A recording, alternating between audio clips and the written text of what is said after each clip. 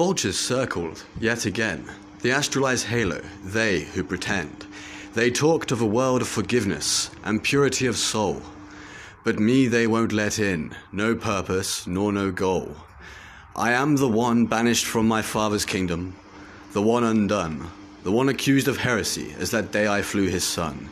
He kept us, the astrali, in servitude for his experiment's benefit, and told all the world of how I, the one who made the unbound, had quit. But one thing has kept me strong. Those I now line up for what he did to me was wrong. I tortured them for him, you see. My father. My loving father that abused me. There is no darkness lingering betwixt my shadow that allow my face to hide a grin that was akin to an empty barrow.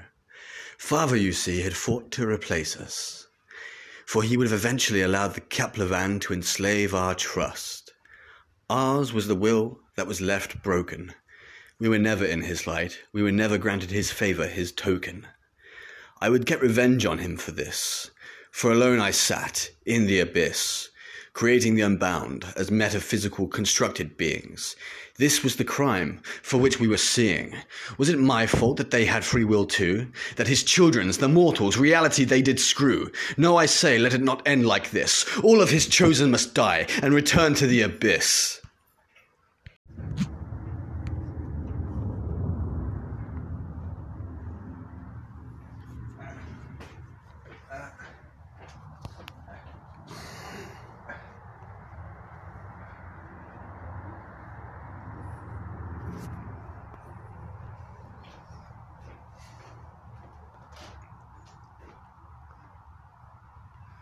Do you feel alone again, like your eyes are in pain?